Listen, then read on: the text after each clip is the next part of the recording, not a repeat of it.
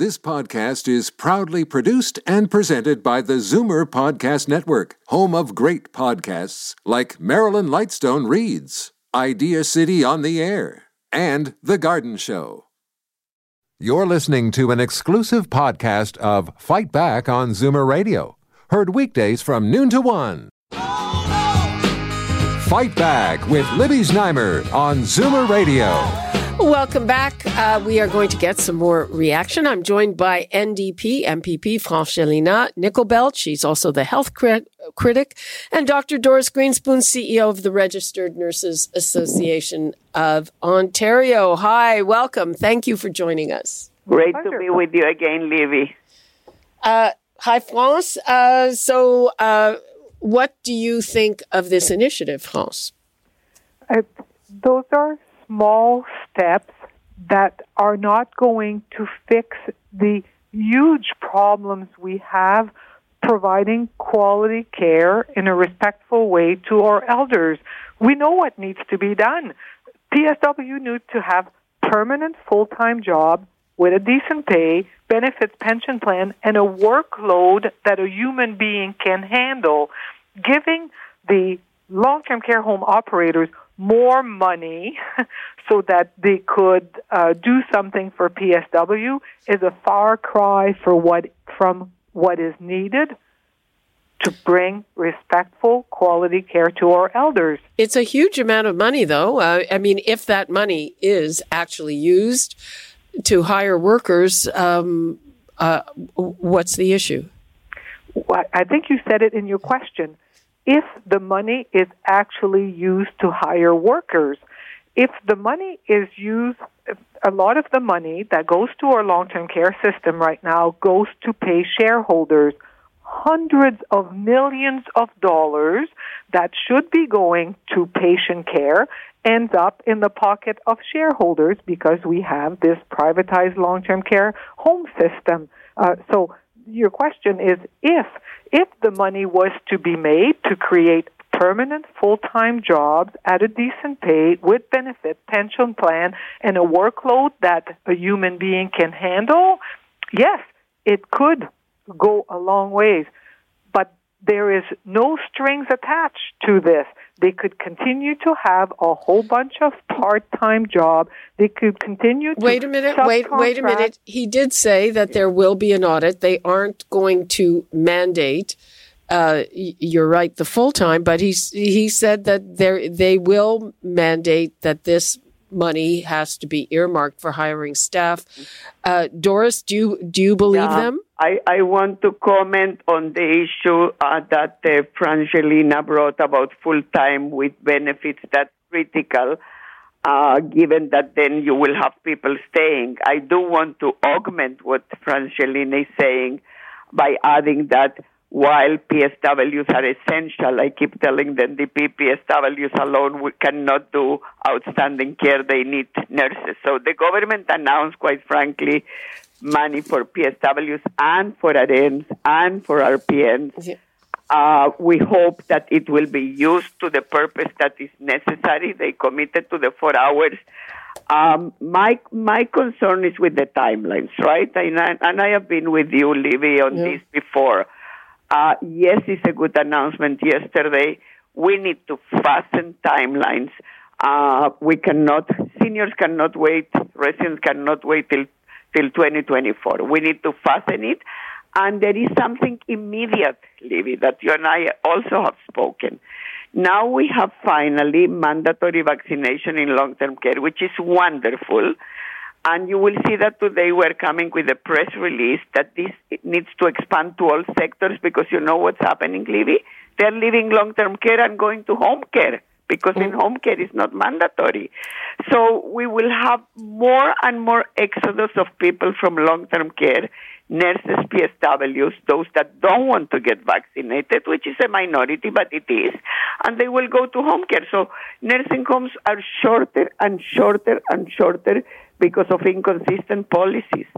The government needs to move with immediate things that we have been asking for months and months and months, and most healthcare workers are asking mandatory vaccination across all sectors, safe zones across all sectors, and higher full-time with benefits so people have good work in the sector of their choice.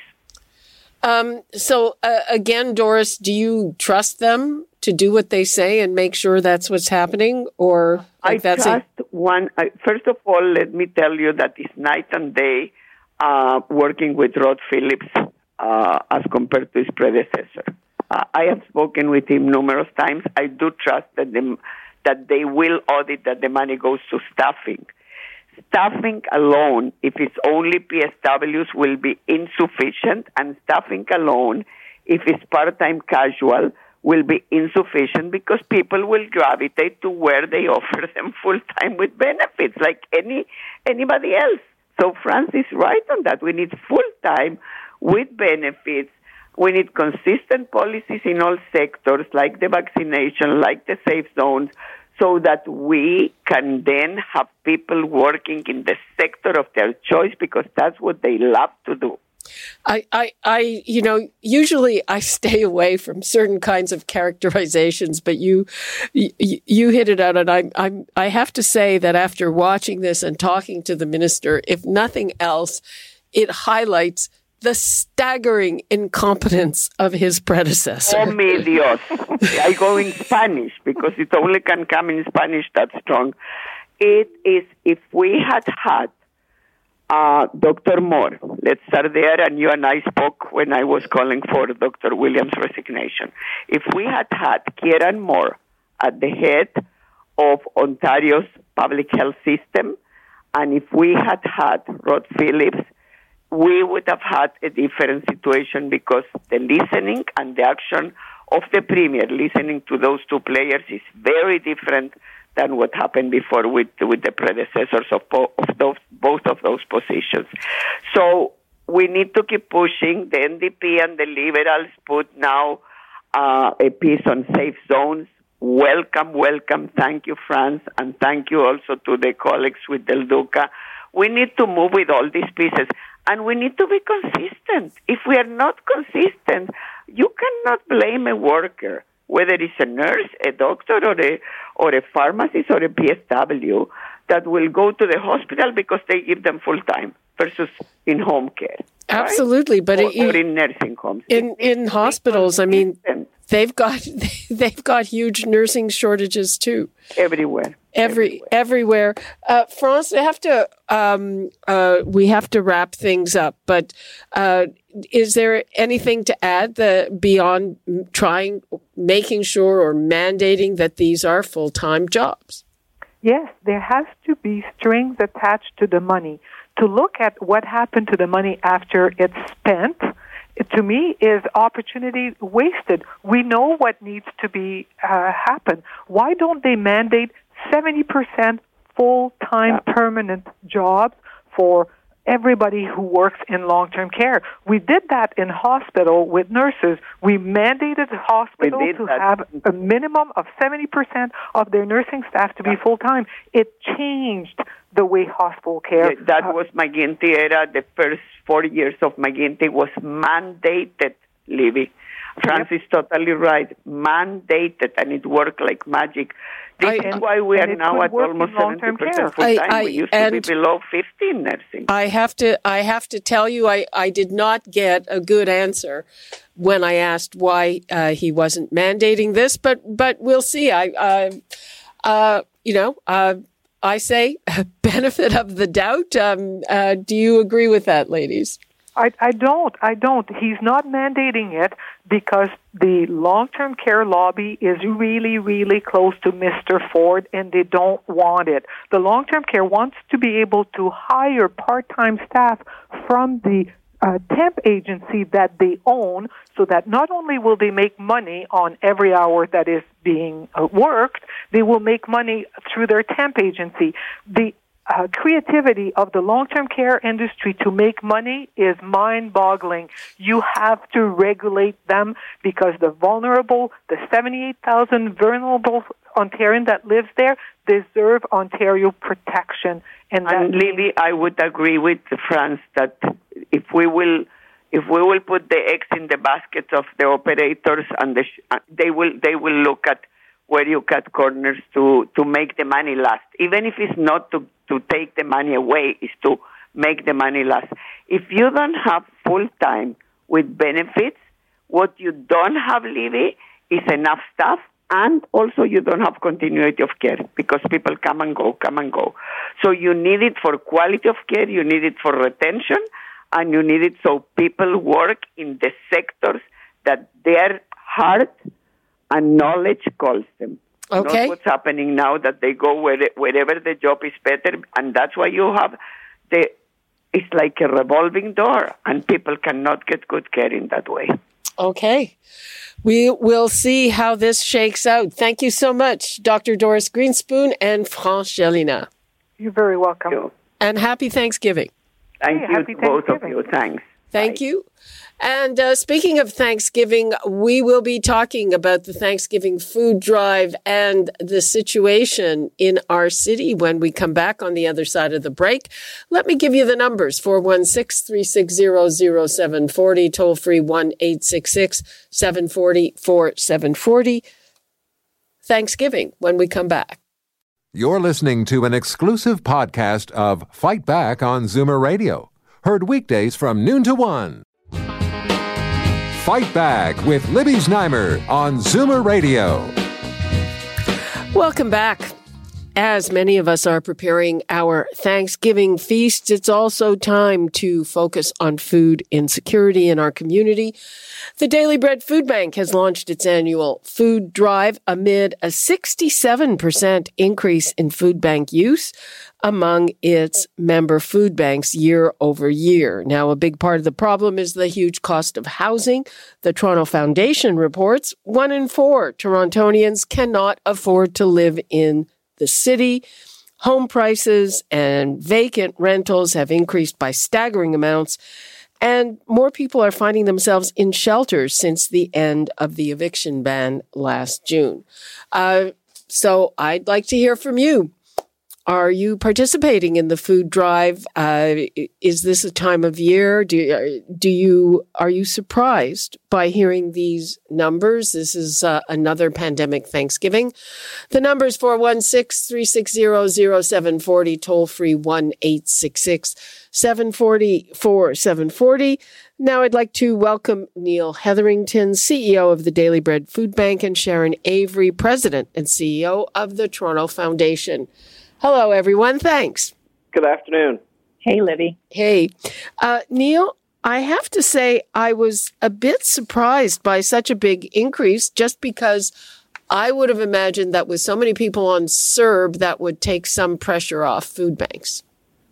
Well, I can only imagine if we didn't have CERB, and so that will be leaving shortly, the additional income supports.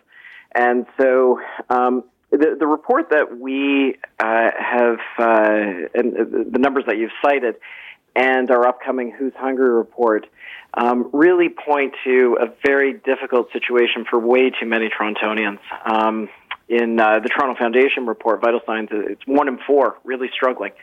And so the food drive continues, but more importantly, our advocacy efforts remain very, very strong to make sure that we can recover, build back better, and address the critical nature of the concerns that are out there. Sharon Avery, same question to you. I was surprised by things getting worse at a time when we had a lot of income support. Well, I think that is the point, Libby. I think the one of the positive, is there anything positive coming out of the pandemic? But there is a statistic that is in contrast to this, and that is how much wealth has increased in Canada, but only for a small segment of the population, and those are our homeowners. So homeowners in Canada saw a $1.7 trillion increase in wealth in the last 18 months. That's the highest we've seen in 20 years. And so I think what Neil and I are in the center of right now is this growing chasm. We used to call it the gap between rich and poor. It's becoming a chasm between rich and poor, where homeowners have largely stayed financially stable through the pandemic, but are 1 in 4. That translates, Libby, into 650,000 Torontonians who can't make ends meet. That's the size of Vancouver. It is an enormous part of our city. These are our neighbors, and I think all of us want to do something about it. Well, there's no question that the income gap has grown, but also on the other side of it with homeowners, I mean, that's on paper. And if you sell your home for a huge amount of money and you need to live somewhere, it's the same thing, right? It's on paper for sure, but the fact is it's stability. And I think the folks that Neil and the food bank are serving have no financial stability right now at all. And so it isn't that I'm saying people have all the money in the world to spend. It's that they have the financial stability to weather this pandemic. And what our report is trying to point out is that there is a huge population of our neighbors that won't make it without continued support. Okay. And just to add on to what Sharon said, we saw the lineups, Libby, and we had many conversations as soon as the first lockdown happened, and how quickly those lines grew. Individuals who were sort of getting by were just getting by, and what we saw very clearly was the people that we serve at the Daily Bread Food Bank are the first ones to be kicked out of the economy and lose jobs with the least amount of resiliency, and the last to be brought back into the economy. And so when we talk about, upcoming trends and concerns, the statistics are absolutely alarming. But I am most concerned not just about this year, but as soon as the changes to CERB happen and the eviction moratoriums are completely lifted, and we deal with another wave of challenges before people's incomes have and return to employment has taken place. I'm most concerned about next year and the following year. In 2008, when the recession happened, the highest number of food bank usage that we recorded was 2011. And then it started to level off. And so I'm a really optimistic guy, but I'm very concerned about the next few years. So, what do you need for this food drive? What are you looking for? Well, we're looking for three things. First, for Torontonians to consider making a financial contribution to their local food bank, to the Daily Bread Food Bank, to North York Harvest, to consider dropping off food at any grocery store or any fire hall, or perhaps this Saturday dropping by 191 New Toronto Street. We're going to have a drive-through drop-off where you'll see a lot of firefighters and well-known Torontonians safely take food out of the back of your car. And I'm hopeful that is our last contactless public event. And then the third one, and I think probably the most important, is if you don't have the means perhaps right now to drop off food or funds, perhaps thinking about advocating. Actually, whether you have the means or not, we all have the ability to get in touch with our local elected officials. All three levels of government have a poverty reduction strategy, and they just need to make sure that their constituents know that it's important to implement that strategy. Thanksgiving was traditionally a time where people would actually get out and volunteer, and that's not really happening now because of the pandemic. What kind of an effect does that have on you? Well, it's certainly put a strain on us having to purchase more food. And to get through the amount of sorted food takes us a little bit longer. And so, if people aren't able to do that, just maybe having a family evening where you sit around and you read through the Toronto Foundation's Vital Signs report, the summary of it, and just talk about these issues with your family this Thanksgiving. As you're thinking about all the blessings that you've got in your life, there's a whole host of individuals in our city, one in four, who are struggling, and we have the opportunity to learn more about it, and more importantly, do something about it by advocating. And Sharon, what are you looking for? Is it more affordable housing? I mean, we on all of these things, we keep getting promises about them. Well, I would say we aren't policy experts, but we did consult about 300 community leaders, including Neil, in our report. And there's lots of discussion about the things that were tried, like CERB, through this time, that could be the gateway to future thinking about how we provide financial support or policy work around minimum wage, et cetera, for folks, because the income gap is part of the issue. The housing challenges, there are lots of not-for-profits out there that are in the affordable housing space.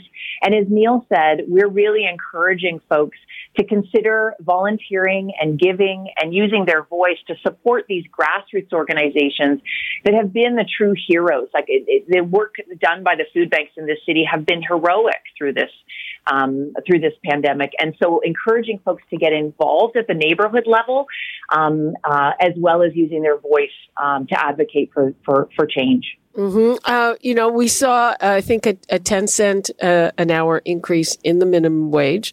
But then, Neil, on the other hand, employers of all kinds are complaining that they can't find workers. They can't recruit the people they need.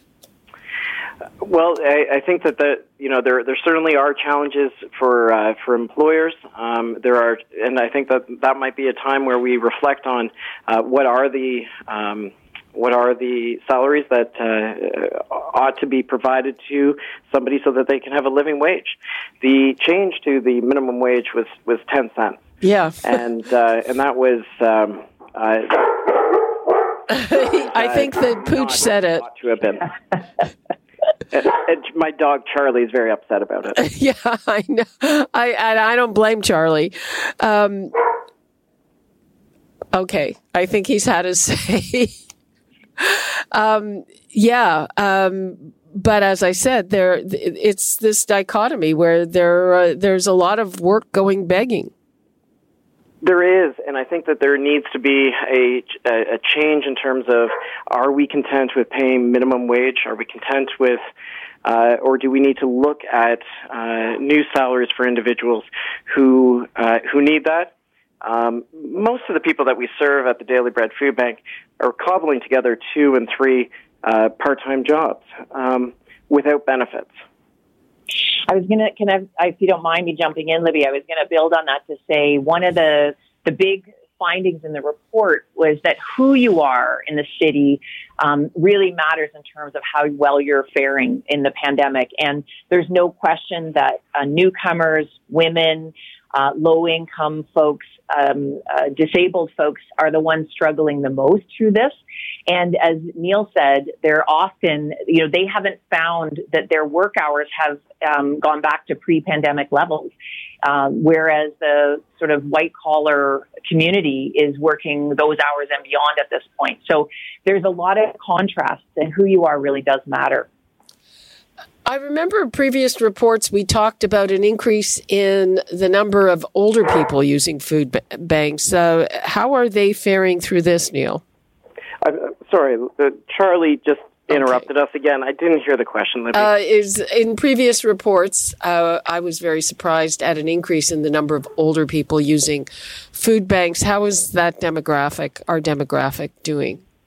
We will see in the Who's Hungry report in about 6 weeks the change to that number.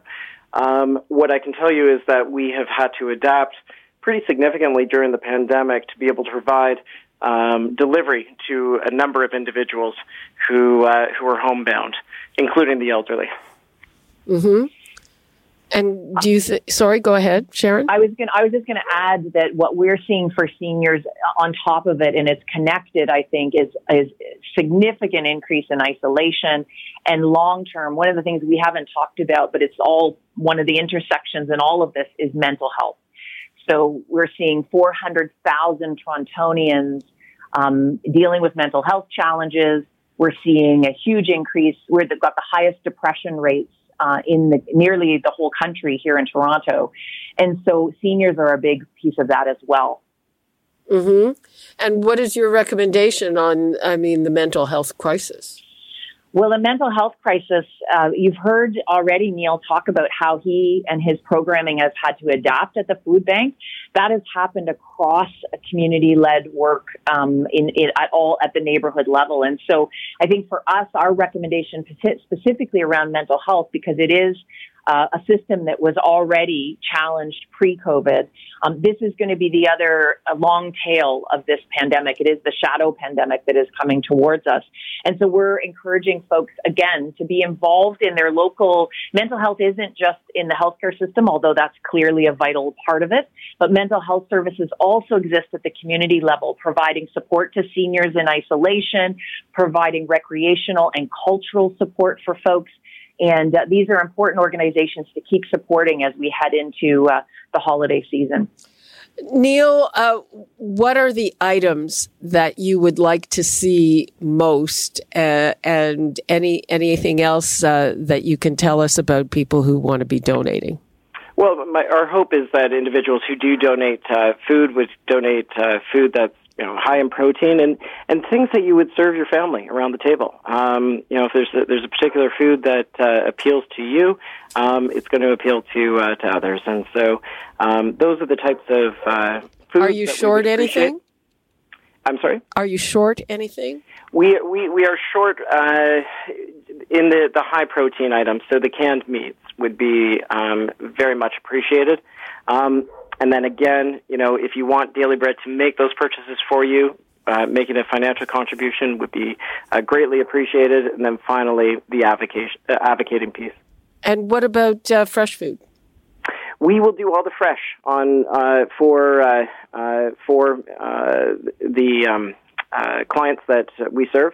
42. One of the misnomers about Daily Bread is that we only send out, cans and boxes, but 42% of what we send out to clients is fresh food.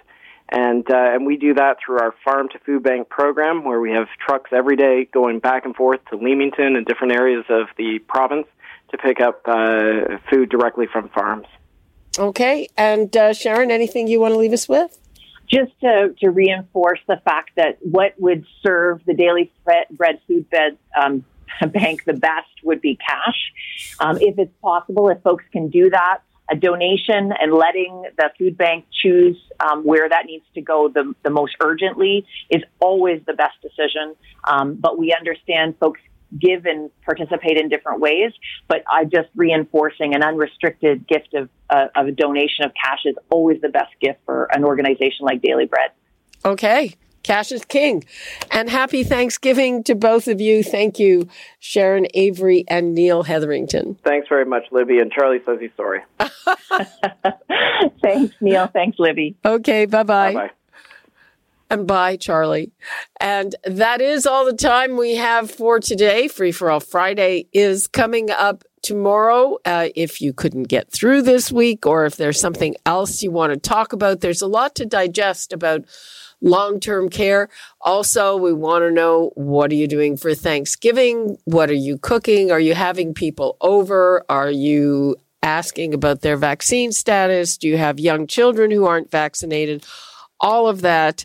But the bottom line is that it's a lot better than it was last year. So until tomorrow. You're listening to an exclusive podcast of Fight Back on Zoomer Radio. Heard weekdays from noon to 1. Now, Fight Back with Libby Znaimer on Zoomer Radio. Good afternoon and welcome. Well, as you heard in Bob's News yesterday, Long-Term Care Minister Rod Phillips announced a huge cash injection to fix the sector. That includes $270 million for an ambitious goal, hiring 4,000 more nurses and personal support workers by the end of March. We will have full reaction, but first, I talked to Rod Phillips earlier this morning. Minister Phillips. Hi, Libby. How are you doing? Fine. How are you? I'm doing fine. Thank you. Fine. Thank you so much for taking the time. My pleasure. I'm glad we have some things to talk about with some announcements and things, so it's all good. So far, stakeholders and advocates are very optimistic about this. So I'd like to get some details. How are you going to allocate this money and hold the homes to account that they're spending it on the right things? It's a great question. As you know, Libby, it's a historic amount of money, $4.9 billion, but $270 million this year to put 4,000 more frontline staff into our homes. The actual notices of the allocation, the money, will go out this week to the homes, not just for this year, but for each of the successive 3 years, because one of the concerns that the homes raised was having clarity about funding in the future, because we want them to be able to make plans, because at the end of the day, we're going to bring 27,000 new staff into the system, and we need to make sure that's done in an organized way. We will, of course, make sure that that money is spent on frontline employees by making sure that they're audited, and that is a process that the ministry has done in the past, so that these expenditures are audited against the actual expenditures to make sure it's PSWs, registered practical nurses, or registered nurses. We've also added $43 million for additional support in the area of what we call allied professions, but normal people would say those are people like dietitians and physiotherapists and social workers. And similarly, those expenditures will be checked, to make sure that the money's being spent where it needs to be spent on the front line staff. If it's an audit, though, it's going to take quite a while, which means how are people going to be kept to your deadlines?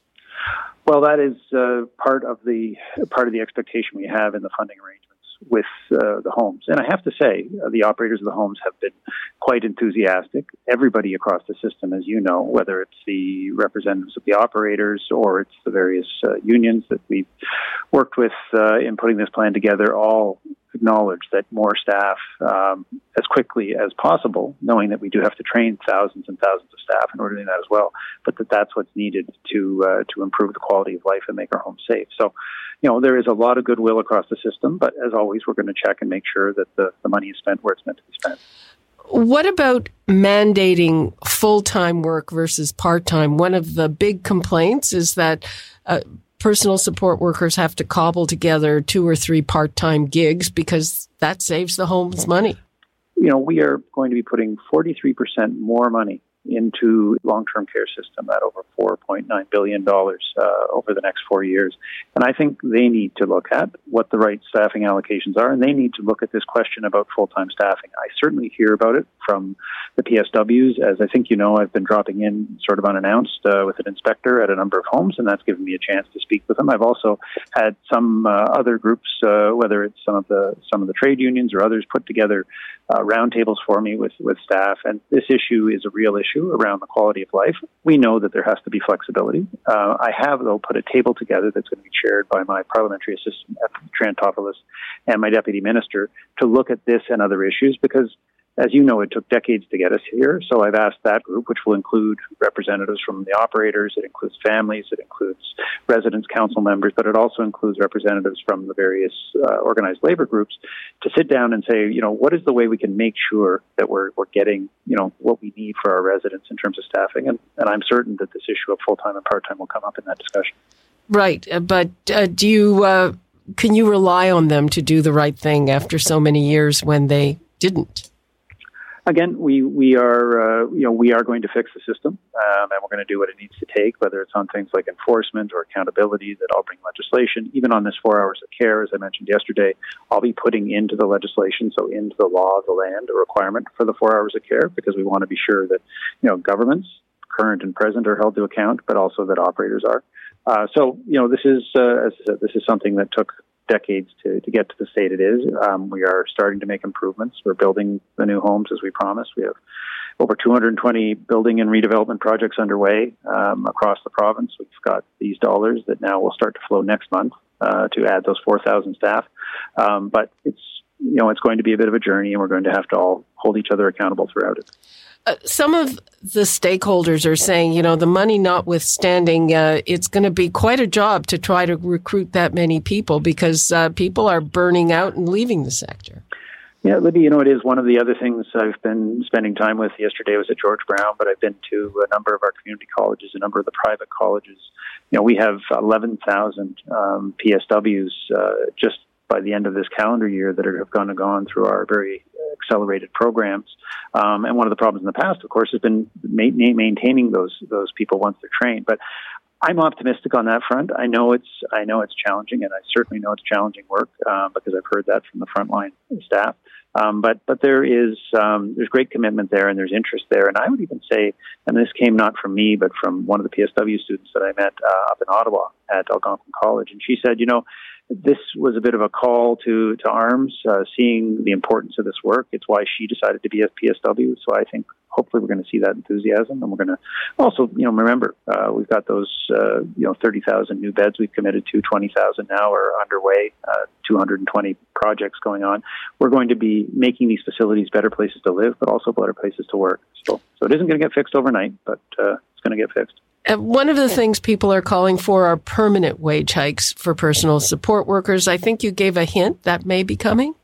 Well, we have been providing additional salary for over a year now, and the Premier, better than me, the Premier has committed that this is going to be something that we need to make sure that the wages for our PSWs are the right wages for people who are working in what can be a challenging environment. And so his commitments, mine's pretty good, but I think his is even better.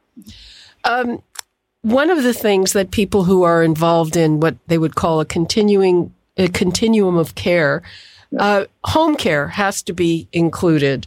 Right now, home care is under a completely different department. Your government came in on a campaign promise to abolish a huge administrative layer called the LHINs. In the meantime, they changed the name. It runs the same way.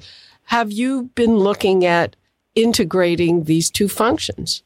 Libby, I have been working with Minister Elliott since I was appointed to this ministry, which is 4 months ago now, and having that conversation. She has been advancing work on that front. It is, you're quite right, it's a critical part of the infrastructure. We need people to feel comfortable and safe aging at home. We have done some things, for instance, the renovation tax credit for making homes more accessible, and other areas that I know you've spoken about in the past. But this has to be an all-of-government solution, and I've been working closely with Minister Elliott on that. We'll continue to. It's important that we have those 30,000 new long-term care beds, but we know with the aging of the population that there's still going to be a need to make sure that we make it safe and comfortable for people to age at home, and quite frankly, that's where most people want to be. Right, especially after what happened during the pandemic. And just turning to that, I think everyone agrees that this is not something that happened overnight, but it did happen on your watch. So how do you personally process the fact that we had the worst record for death in nursing homes in every Western country? Well, it is, as you said, the real tragedy that happened as a result of the pandemic is something that I think everybody who looked at it couldn't help but see and be affected by. Certainly, the Long-Term Care Commission's report, when I read that in detail, and of course most people don't have a chance to do that, but it pointed, as you said, to the success of government's failures, but also the challenges that we faced. And that's why in my first opportunity, when I was my first public event as minister, I stood up and I said, this is something that was wrong. It shouldn't have happened. I apologized for it, and I said, now we got to move forward. I hear about it in talking to family members, particularly, and it's quite moving. And I know you've had these conversations as well from people who, both had lost moms and dads and family members, but also who those family members who didn't pass away but were affected by the long periods of isolation. And that's one of the reasons that quite early on I moved to make sure that not just essential caregivers but family members could get back into the homes. Obviously, we have to protect people, but part of it is protecting their mental health and their quality of life. So, this is something that I think affected a lot of us. I'm trying to, take the energy from that and some of its anger and some of its optimism on this changes that we're making. As you said, a lot of the stakeholders across the spectrum, including, the trade unions who represent the frontline staff and the operators and the family councils are cautiously optimistic, I'll call that, about getting this fixed and trying to take that energy and turn that into the kind of change that we need to see. But people who've lost loved ones, I mean, they blame your government, many of them. And I can understand that, and I've spoken to many of them. And every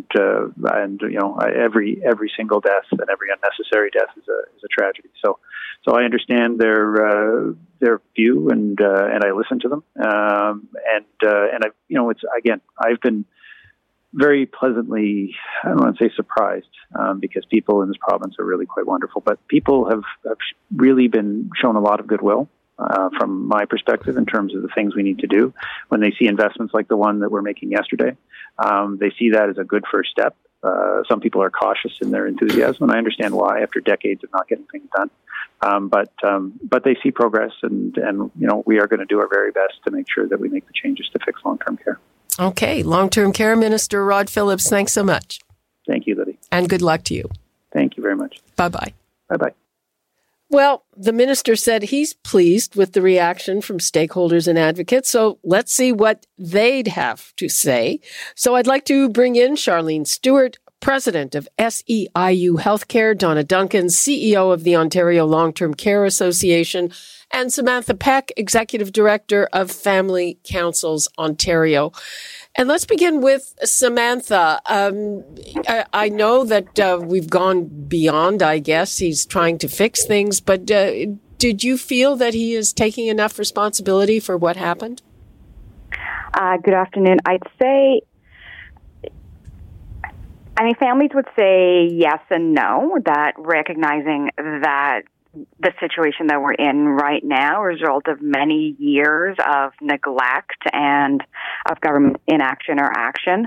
What I'm hearing from the folks that I work with is that they're, I think, cautiously optimistic around what Minister Phillips has said and supportive of the responsibility he's taken so far, but are really looking to see what actions back up those statements that the minister has said so far. Okay, Sharleen Stewart, what do you think of it? Well, good afternoon, Libby. Good afternoon. Others, thank you so much for having me on the show. First of all, I certainly do want to recognize that, what Minister Phillips did is something that we called on Minister Fullerton to do, and we are very thankful that he's done it. Putting, the hours of care into legislation is a good move, although we're still obviously concerned that it's going to be so long to get it implemented. And, of course, we welcome money into the system. It's certainly needed to help solve some of the issues that we've known for quite a while, but have really come to the forefront throughout the last 20 months during the pandemic.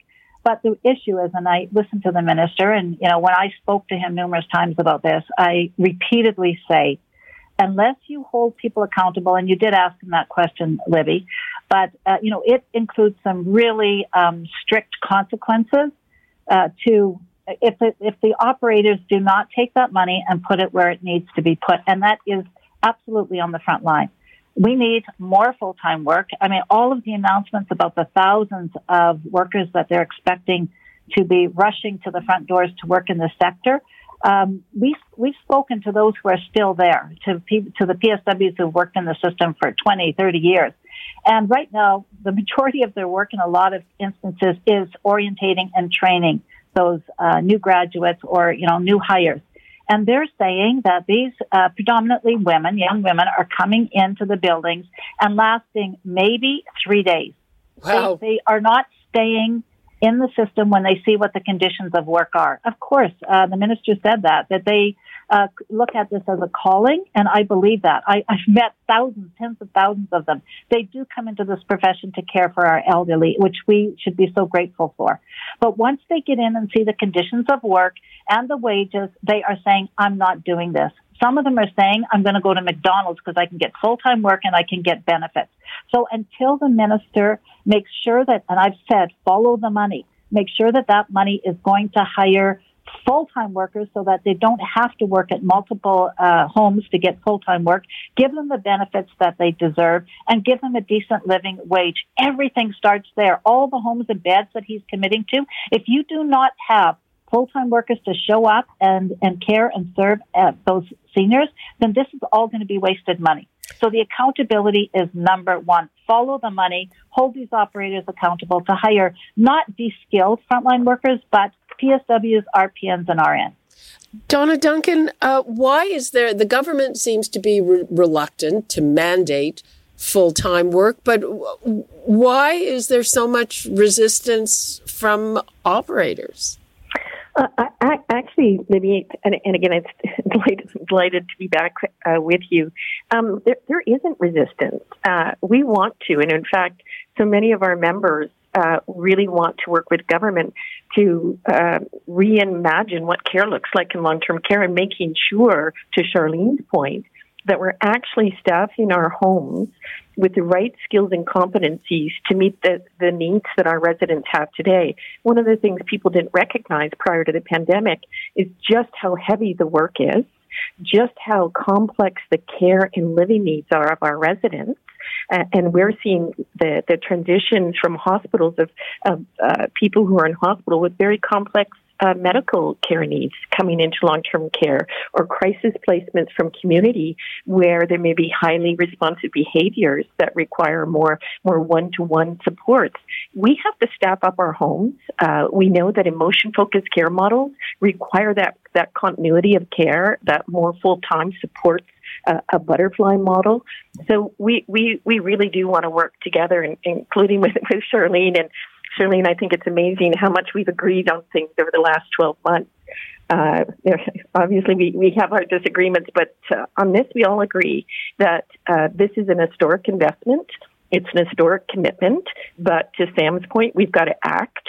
We have to use the legislation and legislative change as an opportunity to give us the tools to work together to make sure that we're getting to this 4 hours of care as quickly as possible. But we also have to recognize, as Sharleen said, people are leaving the sector. So let's rebuild, but also let's act with urgency to get more people into our homes as quickly as possible. That focus on training. We need to focus on care. We need to make sure that we're doing everything we can to make things better for our residents, and we need to restore trust and confidence. And that's going to come through these investments. It's going to come through us working together in partnership, but it's also going to come in how we talk about long-term care and the words that we use. And I'm really optimistic. I think we can do it, but we can't rely on government for everything. It really is going to take us working together to hold the government accountable as well as holding our homes. One of the things I noticed positively, he said the dollars are flowing next month. And I remember last year with Minister Fullerton, like she'd announce something and it would be months and months and months and nobody had seen a penny. Yeah, that's so true, Libby. It's, the minister really is, I think he's really committed to acting, and we're seeing a lot of movement over the past 4 months, and we're really encouraged about additional announcements coming. Samantha Peck, what is at the top of the priority list for you, certainly in terms of enforcement? Can you wait till legislation gets passed and all of that? So I think in terms of, I think about it more as accountability and enabling change. Enforcement's part of that.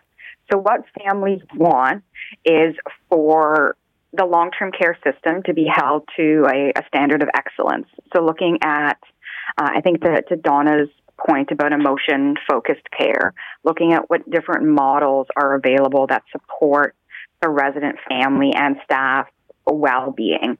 And what that looks like to families is what it's really looking at what's the quality experience. So looking at things such as are families and residents participating in the decisions that are made about the home in which they live and care? Are families and residents happy with the services that are provided for meal times? Do residents enjoy the food that they're eating? Are staff supported? Do they enjoy coming to work? Are they given the time they need to care for people properly? So when we're looking at enforcement, I think it really needs to come through a lens of an excellent experience for families, residents, and staff, because it has to be for everyone that walks the halls of that space. Yes, enforcement, compliance, there do need to be consequences for inaction or for the wrong action taken. But I think we really need to shift our perspective and our focus to enabling excellence through coaching for long-term care homes, so that instead of being told, you did this wrong, figure it out on your own, we look at, here's an issue, here's another home that is doing this well. How can we help this first home achieve excellence? Because without really having a culture of enabling excellence and just focusing on accountability and compliance, we're just going to achieve the bare minimum. And families want an excellent experience for everyone. They don't want just good enough. And with this increase in funding for staffing levels this year and ongoing years, what families are really encouraged by is that there's an emphasis not just on your clinical staff, for RNs, RPNs, and PSWs who are providing that really hands-on, intimate care, but also for allied health professionals. What we've heard is that social workers are so vital to helping homes be excellent places to live, work, and care. They help resolve conflict. That's between families and staff, residents and staff.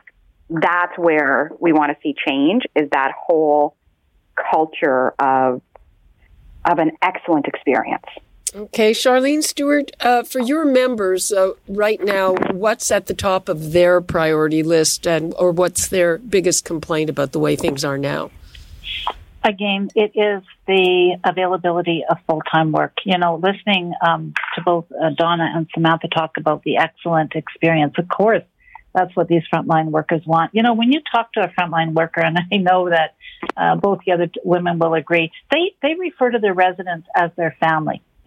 Always, that's my family, that's my family. Sometimes when I'm having conversations, I'm confused. Is that your biological family, or is that your residents? So they want absolutely the excellent experience. And, you think about the emotional care. Again, I just spoke a couple of days ago to the frontline workers, and they're saying, these seniors, and when you take a look at full-time work, we have to get rid of the assembly line model here.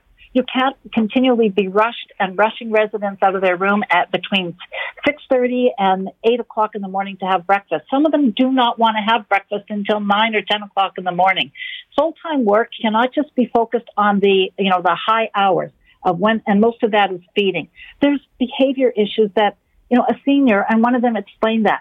She gets periods of time during the day where she gets, quite aggressive, and she requires emotional caregiving. And the way the PSW explained it to me is, they have to find time to sit with her, hold her hand, and talk to her about how her day's going, how her family's going, and she's fine. But you cannot do that when the resident to caregiver ratio is sometimes 35-1, because that poor PSW is trying to calm down this woman, knowing that she's got another, 20 of them that are not being attended to because of the staffing levels. They all want the excellence of care. They care about these people. It starts and ends with full-time work so people can provide this quality care to the seniors that they call their family. Okay, well, I'm sure we'll be checking in very soon. We'll see how this project is going. It's ambitious. 4,000 more frontline workers by the end of March, and I wish everybody good luck with that. Thank you so much, Samantha Peck, Sharleen Stewart, and Donna Duncan. Thanks, Libby. Take care. My pleasure. Take care, everybody. Okay. We're going to take a break, and we'll be back with more reaction to this big cash infusion into long-term care. You're listening to an exclusive podcast of Fight Back on Zoomer Radio. Heard weekdays from noon to 1. This podcast is proudly produced and presented by the Zoomer Podcast Network, home of great podcasts like Marilyn Lightstone Reads, Idea City on the Air, and The Garden Show.